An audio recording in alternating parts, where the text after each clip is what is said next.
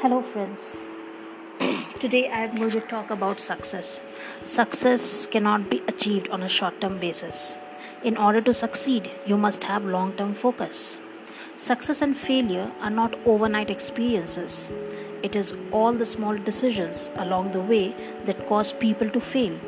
It is failure to follow up. It is failure to take action.